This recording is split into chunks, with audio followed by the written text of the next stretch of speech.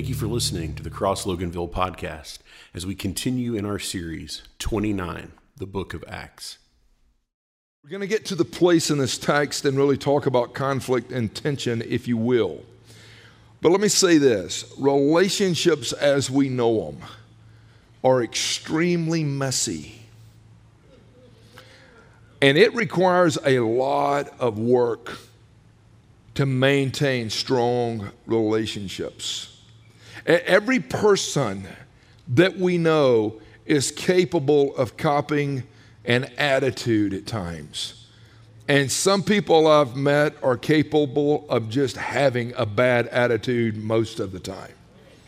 Y'all met some of them freaks? I mean, I think on the backside of their shirt that says your story matters, it says avoid me at all cost. But healthy relationships, when we get into them, they really do involve mutual care and like compassion and respect and a genuine interest of seeing like growth and welfare of health take place in the other person. Like a healthy relationship, you look at the other person, you want to see them flourish and you want to see them be all that they can be. And a healthy relationship is a safe place. It's a secure place where you can truly be yourself. Turn that phone off, you're distracting me. I'm sorry. Because we got a healthy relationship. I don't even know where it came from, but I'm looking at you two girls here, Candace and Madison. But a healthy relationship allows you to be you without facing like condemnation and judgment. You know, and if you're in a relationship where you're constantly being judged and put down and there's all this criticism, man, it is so exhausting. Now, the healthy relationships have some of those ingredients, but the truth is, and the reality is, even healthy relationships have conflict. Every relationship that you will ever be in that has any meaning, purpose, or direction is going to feature conflict at times. And conflict, if we get honest, you can't avoid it. It's part of just being human. And when you've got different personalities and you've got these unique preferences, if you will, and you bring your flesh patterns to the dance and I bring mine and I bring this personality I've got and you bring yours, I can promise you we're not going to always agree and get along and we're not going to dot every I and cross every T and high five each other on every point. There's going to be conflict because we're different. It's like I had a friend tell me years ago, he was talking about this dude that he was ministering to, and he goes, I just looked at him one day and said, hey dude, I get your depravity. I just don't like your humanity. And I thought, man, I'm stealing that line right there because there's a lot of people I meet and I go, I get your depravity. You were born a sinner. You're depraved. I just don't like your humanity. But the truth is there's certain things about us when we look in the mirror and we start to do introspection that we don't even like about our own humanity. And so we're trying to get well and we're trying to repent and we're trying to be restored every day, and so is our neighbor. Every person we meet is battling something. And we don't know what they've been through and how difficult that it's been. And I would tell you this, when it comes to conflict, you can't resolve all of it, but you can learn to manage it.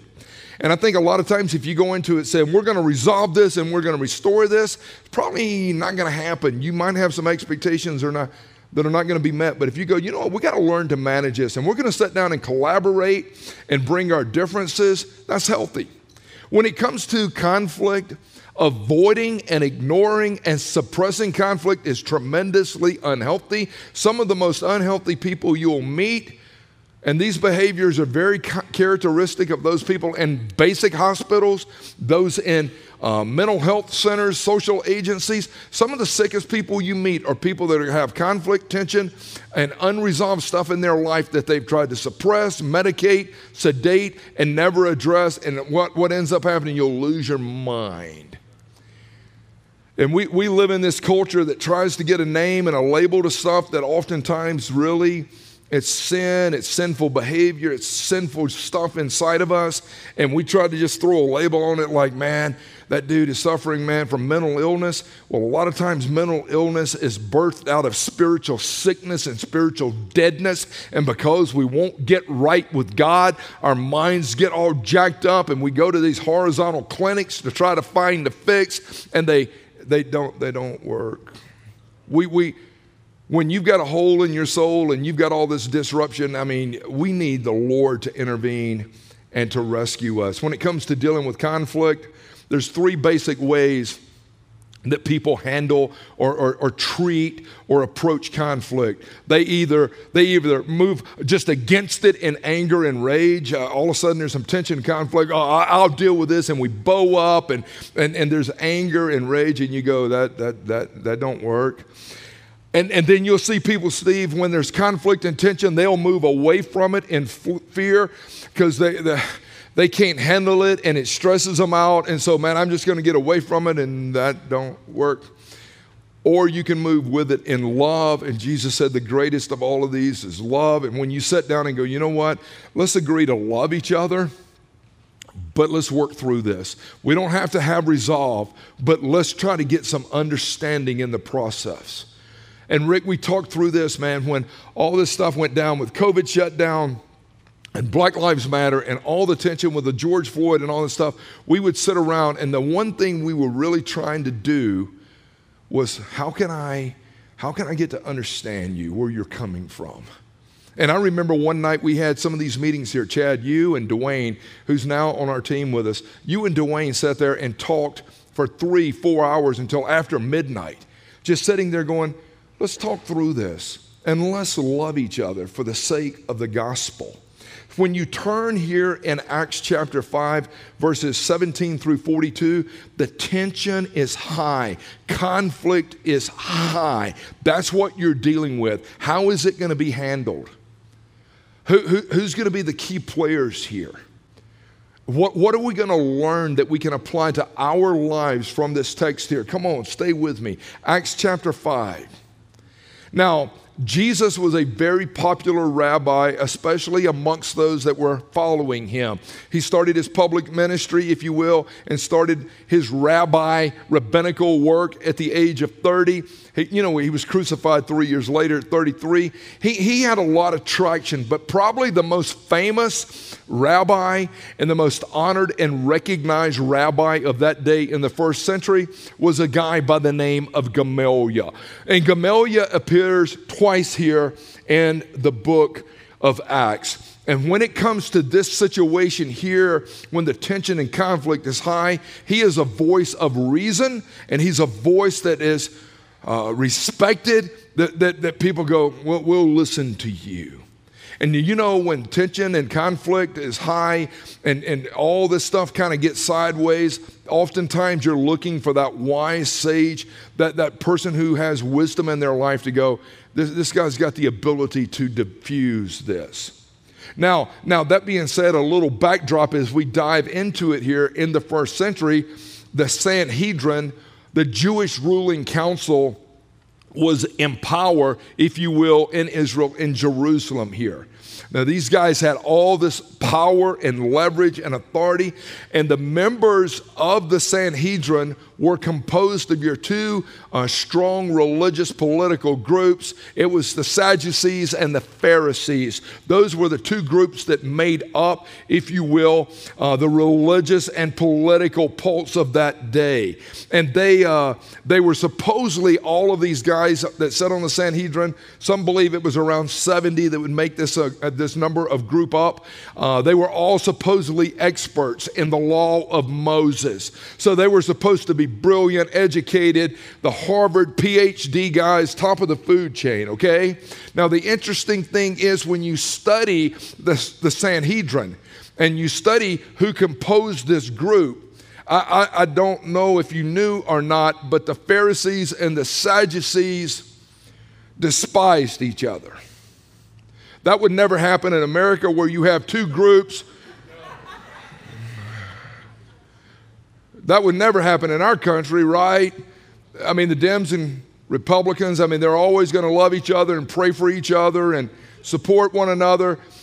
Do you see tension has always existed, and anytime you've got man involved and man has got like a void of a true God concept, you're going to have things get sideways in a heartbeat.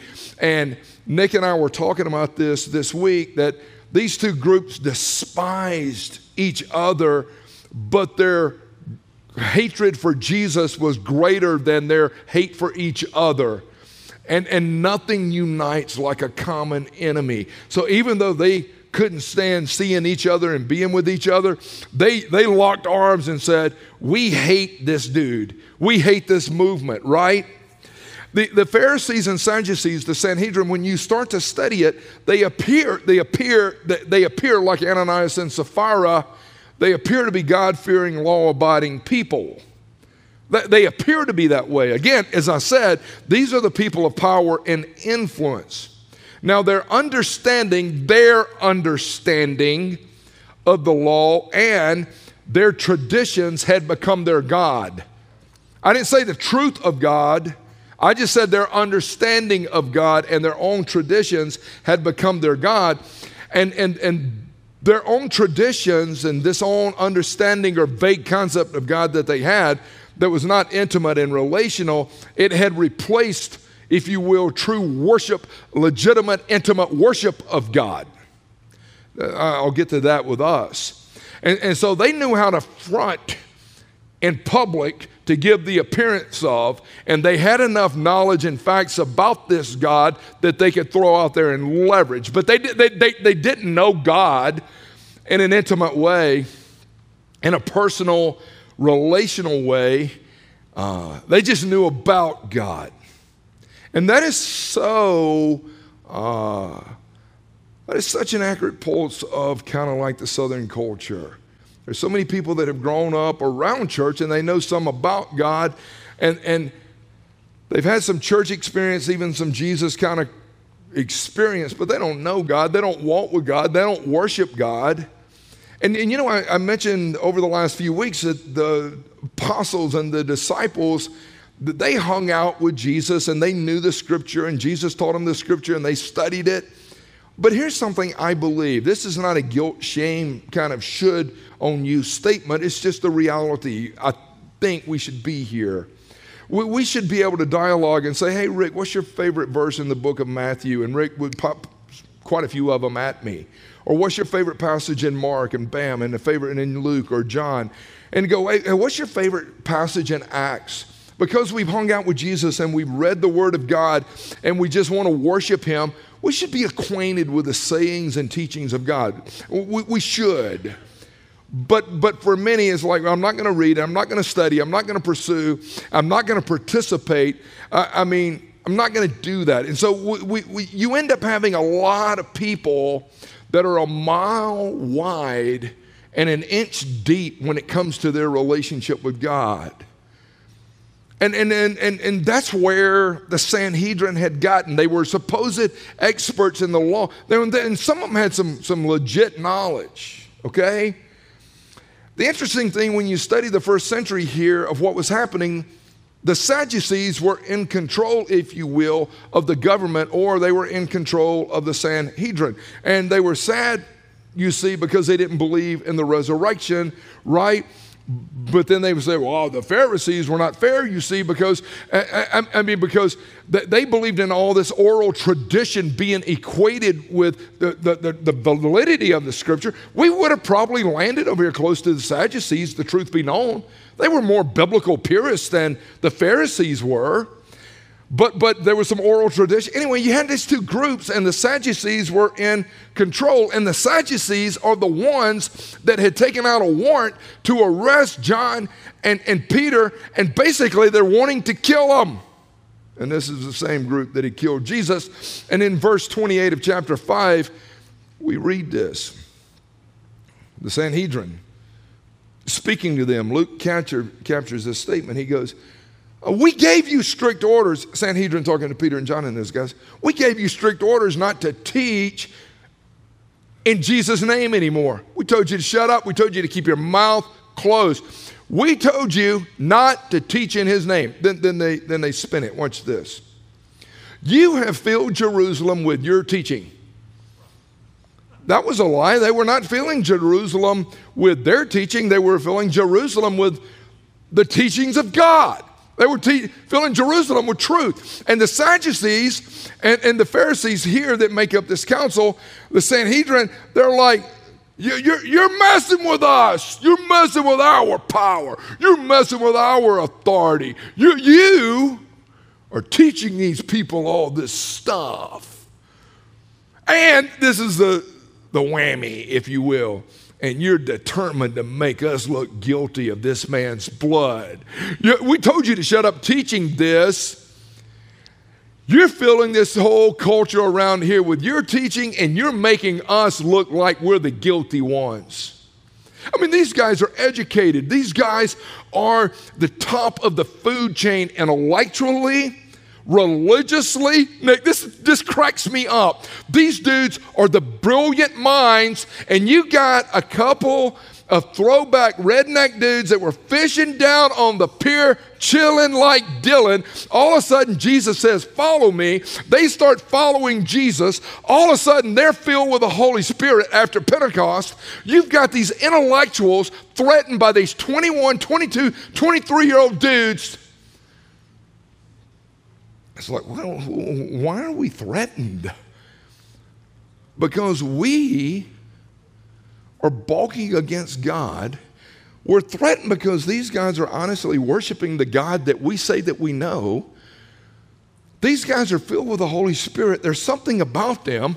They've hung out with this Jesus dude, and there's this boldness about them that we've got all the intellect. We're the smart ones. We're the gifted ones, and we don't know what to do with them. The apostles, what are y'all doing? We're preaching Jesus. He's Messiah. We're proclaiming resurrection. They're even bringing people to us, and we're healing them.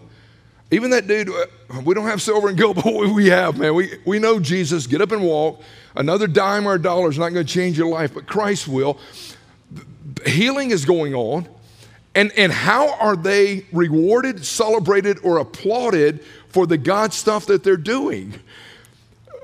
They're not brought before the city going, hey, we want to honor you guys today, that you're the sharpest people we've met in a while, and the work that you're doing is cleaning up Jerusalem. We're so proud of you. Here's an award that we want to get. They don't get that. They don't get like a government check that's going to help them.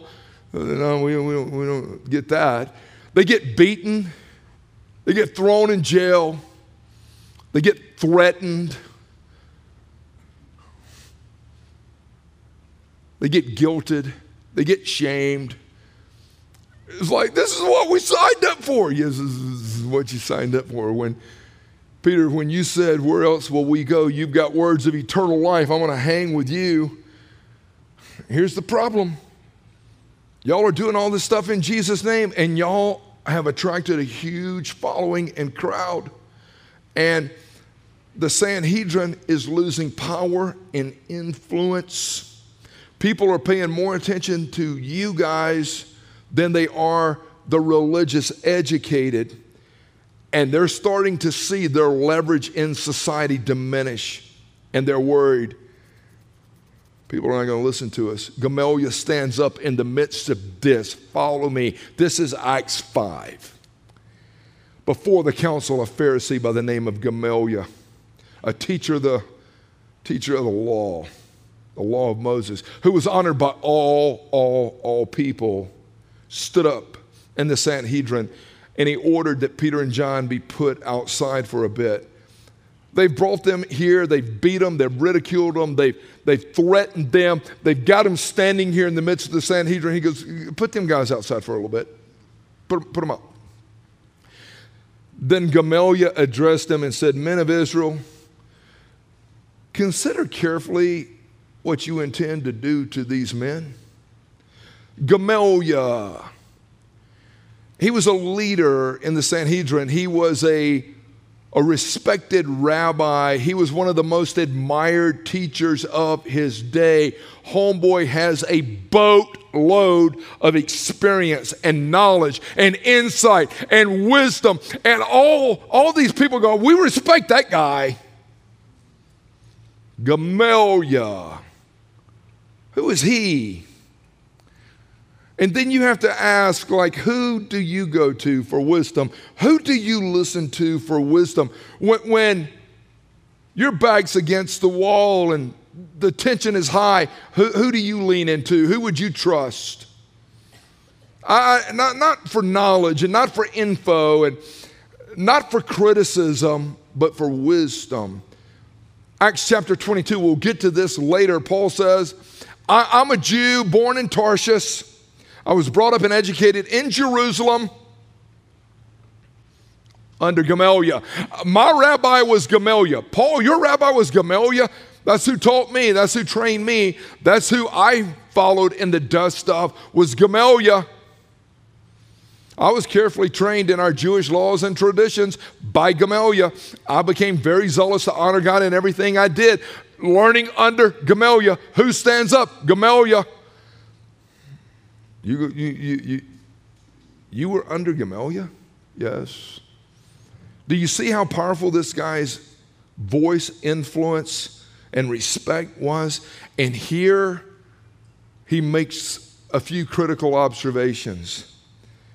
In verse 36, he goes, guys, listen, be careful what you do with these guys. Stop. Tap the brakes.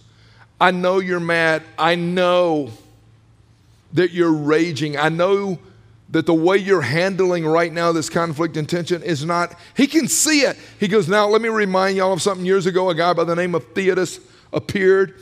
He claimed to be somebody. About 400 men followed him. He was killed. All of his followers were dispersed, and it came of nothing. That movement that Theudas founded and launched.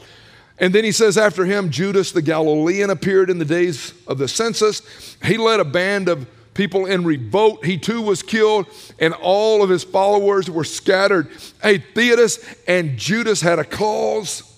They had notoriety. They had attracted a group that even agreed with them, but they were killed. They died, and their followers dispersed, and nothing happened. Hey, there was a guy by the name of Jim Jones that claimed to be a prophet of God, and this David Koresh. Y'all remember them dudes? And they attracted people, and they had personality and passion and charisma, and people said, hey, man, that's what he's talking about here. Hey, Judas, the Galilean, that dude, man, he was a charismatic dude, and so was Theudas. But y'all remember that these movements fell because their leaders were just men. And I don't know if y'all have noticed, it's almost like Gamaliel is speaking that which is understood but not said. I don't know if you noticed that when their leaders died, the movement died. And the reason the movement died is when their leaders died, they stayed dead. But this movement over here has got a leader that died that didn't stay dead. And I know y'all are a bunch of Sadducees that don't believe in the possibility of resurrection, but this leader they're following is not dead. So y'all need to be careful what y'all want to do with them, because this one's different. Gamaliel focused on the cause that they were preaching. And what were they preaching? Resurrection. The separator. And his counsel was this. If this movement is of God, you can't stop this. I mean, I get saved, read the New Testament, yes. But it was 1990. I was up in a Midwest city, I'll call it. And I'd been asked by this church to come up and do this evangelistic outreach. I'll never forget. And man, I go up, had an incredible outreach. We're using baseball. We're teaching the fundamentals of the game. A few of the guys would share their testimonies. We would present the gospel. And there's like 1,500 people at this thing. It's a blast. All these kids are coming out. They're meeting their heroes, but they're hearing the gospel. And this dude comes up to me and he goes, hey, I want to do that. I've been praying about doing something like this. And this guy is with a parachurch ministry in this Midwestern city. And A parachurch ministry is one that comes alongside the local church, like FCA or AIA or one of those kind of things. And so this guy is the chaplain for their Major League Baseball team. He's also the chaplain of their NFL team in this big city that he's at. And he's like, man, I want to do this next year. I said, I'll do it with you. I said, matter of fact, let's partner in this thing, and I'll help you do it. You're in the city. Let's see where it goes. So I'm praying. I'm like, Lord, I'll help this dude. I feel like it's the right thing. So anyway, I sent him a clinic manual. The guy I work with, Tom, that started that ministry, Unlimited Potential I was with, he had put together like a 25, 28-page clinic manual. It was laid out like how to go about how we went about setting everything up. It's great. It was great. It worked, right? So I sent it to the guy. I'm coaching the guy up on the phone. Never forget this. I buy my ticket. Hey, yeah, man, I want you there. So a couple months out, I buy this ticket to go to this city. And we get about 3 weeks out, and crickets, I don't hear from the dude. We get 2 weeks out, the dude's not communicating. We get 1 week out, and the dude has severed it. So I'm like, well, I still got the ticket. I'm going there. So I get there. He doesn't want me to participate. He wants me nowhere around what he's doing. And so my buddy Jack that I told you about last week, Jack happened to be in the city at the time. He was about 4 months post-op of his open heart surgery. I'll never forget. And he looked at me and he goes, what is he doing? I said, I don't know what he's doing. I mean, this dude had his parachurch ministry. He had these balloons flying. He was promoting himself. He was all about what he was doing. He got to the end. The guys didn't really share a testimony. He didn't present the gospel. Jack is like hitting me. What is he doing? He's not even sharing the gospel. I said, Jack, listen to this, dude. I said, I am studying through the book of Acts. Now it's 1991. I was studying for the first time ever through the book of Acts. I'd read it, but I'd never studied it. And I was in chapter 5.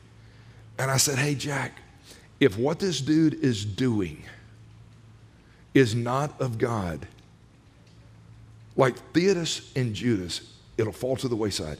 But if this dude is really honoring God and I try to fight him, I'm going to be fighting God and I'm going to lose. 2 years later, this dude is fired as chaplain of the Major League team, NFL team. They run him out of the city. And I was like, it didn't have to be that way. It didn't have to be that way. Do you know that I've gone to this text right here this is one of my favorite texts, because people come and people go and people appear, and Gamaliel had seen more false prophets and more pseudo-God movements than you could shake a stick at. And he goes, watch and let's see if these people are of the Lord. I have had to dismiss certain staff people over the years. Steve, Chad, Neil, elders in this room, some of those guys have been a part of these conversations and had to walk through that stuff with me. It is hard when you sit down with a guy and say, hey man, this is not going to work, okay? But I can promise you, I have had multiple people that I've let go because we knew as we prayed through it, this dude is not a fit on our team. This dude is he's not a fit for our philosophy of ministry. I have repeatedly had those guys slander me like a champ.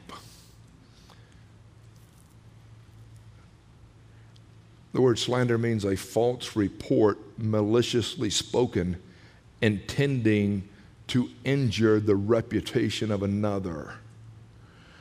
And when that's happened, hey, this is going to happen to you. If you're wise, you're going to tap the brakes and listen to this today. I want to encourage you with two things. One, I want to encourage you to read a book, a simple book. It's by a guy by the name of Gene Edwards. And the book is A Tale, T-A-L-E, A Tale of Three Kings. I've read that book at least 15 times in my life. And sometimes it's good for me to read that book annually because it deals with tension and conflict, and basically it's looking at Saul, David, and Absalom, and it says, what kind of king Absalom's going to be? Is he going to be one closer to David or one more like Saul? And how they deal with conflict. I would encourage you to read that. And the second thing would be a free download.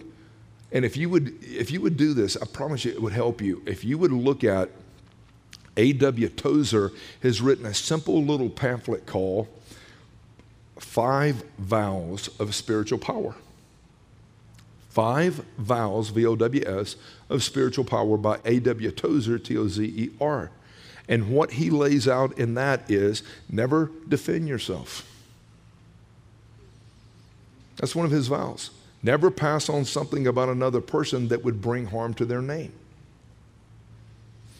That's 2 of the 5 vows. Read it.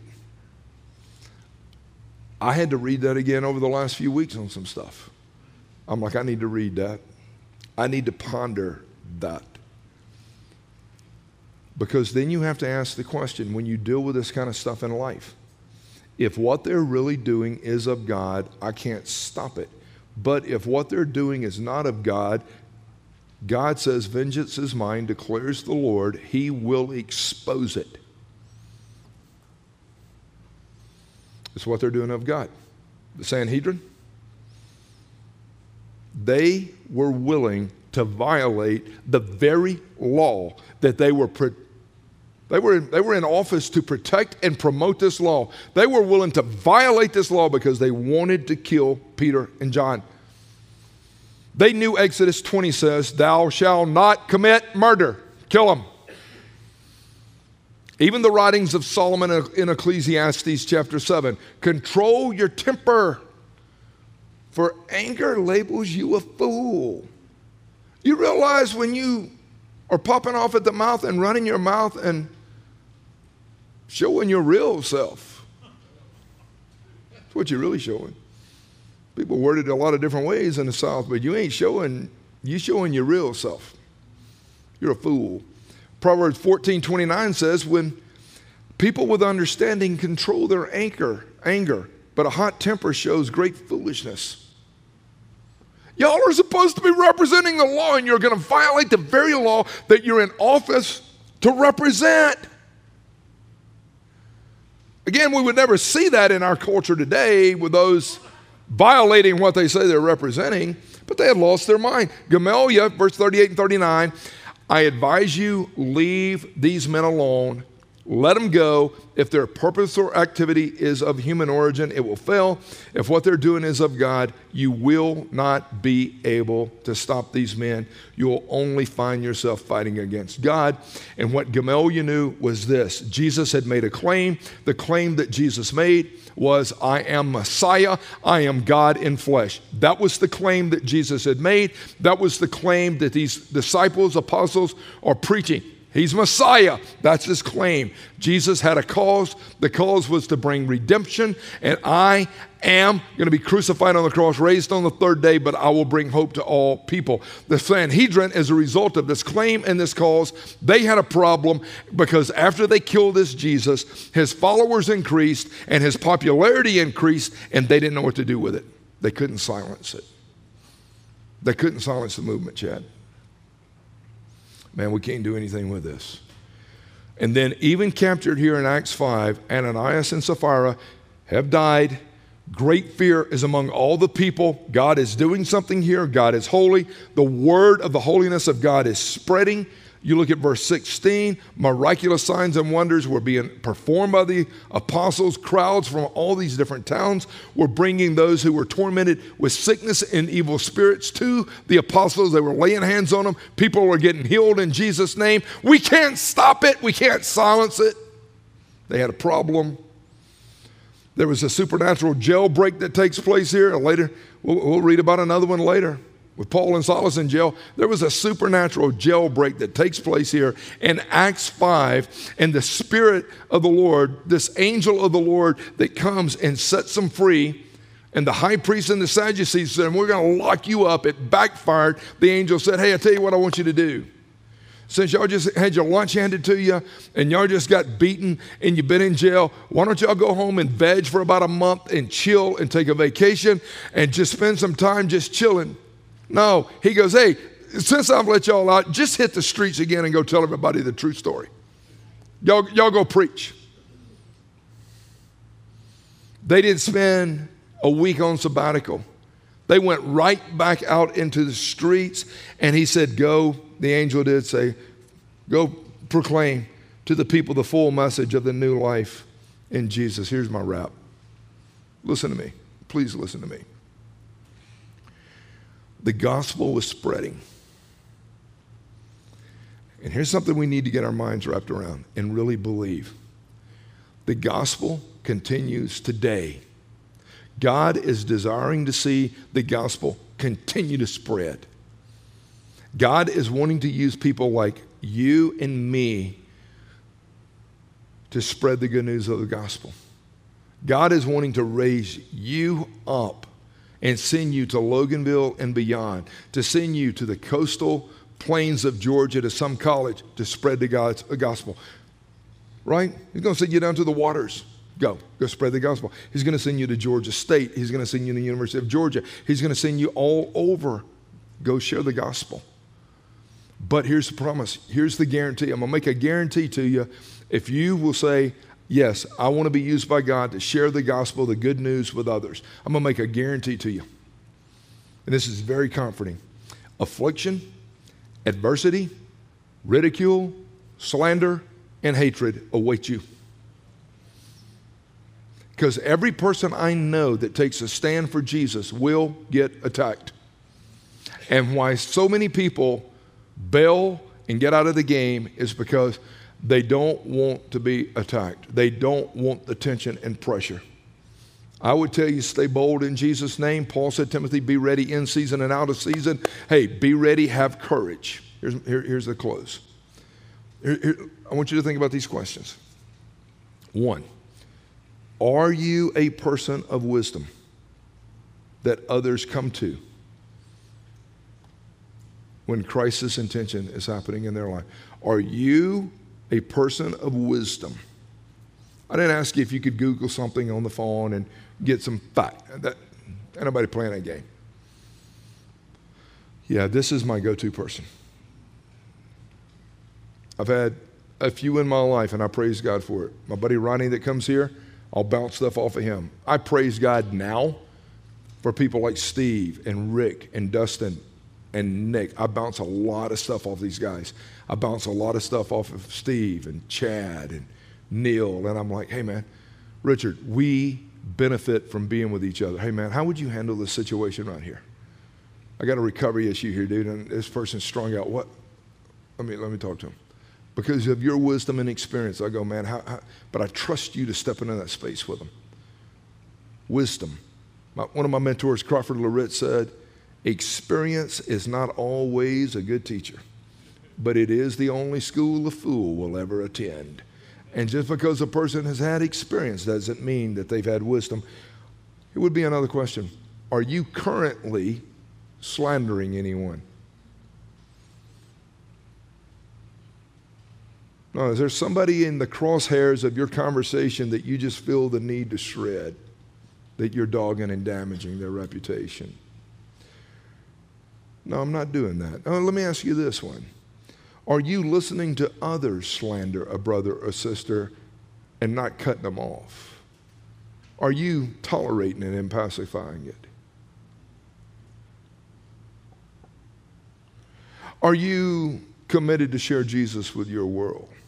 If I am sharing Jesus with my world, part of sharing Jesus with my world is to say, that's enough. I'm not going to listen to your verbal attack on that person anymore. It's sin, okay? Let's go sit down with the person. And if you're not willing to do that, then you need to repent and just shut up. Do you know that that would eliminate a lot of conflict and chaos in our worlds? Go share Christ with your world.